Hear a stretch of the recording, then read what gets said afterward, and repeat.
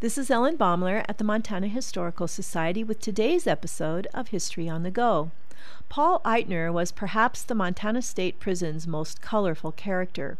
He was a German immigrant who worked as a porter at a Miles City saloon and lived in a local boarding house.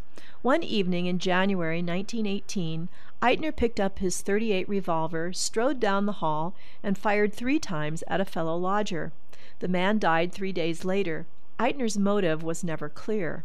At the last moment in court, he changed his plea from self-defense to guilty, hoping for leniency, but the judge gave him life.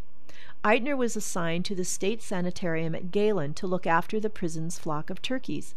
He was thus employed until 1932, when he sold all the birds to a passing farmer for 25 cents apiece. This incident earned him the nickname Turkey Pete. Eitner believed he had diamond mines and an imaginary fortune.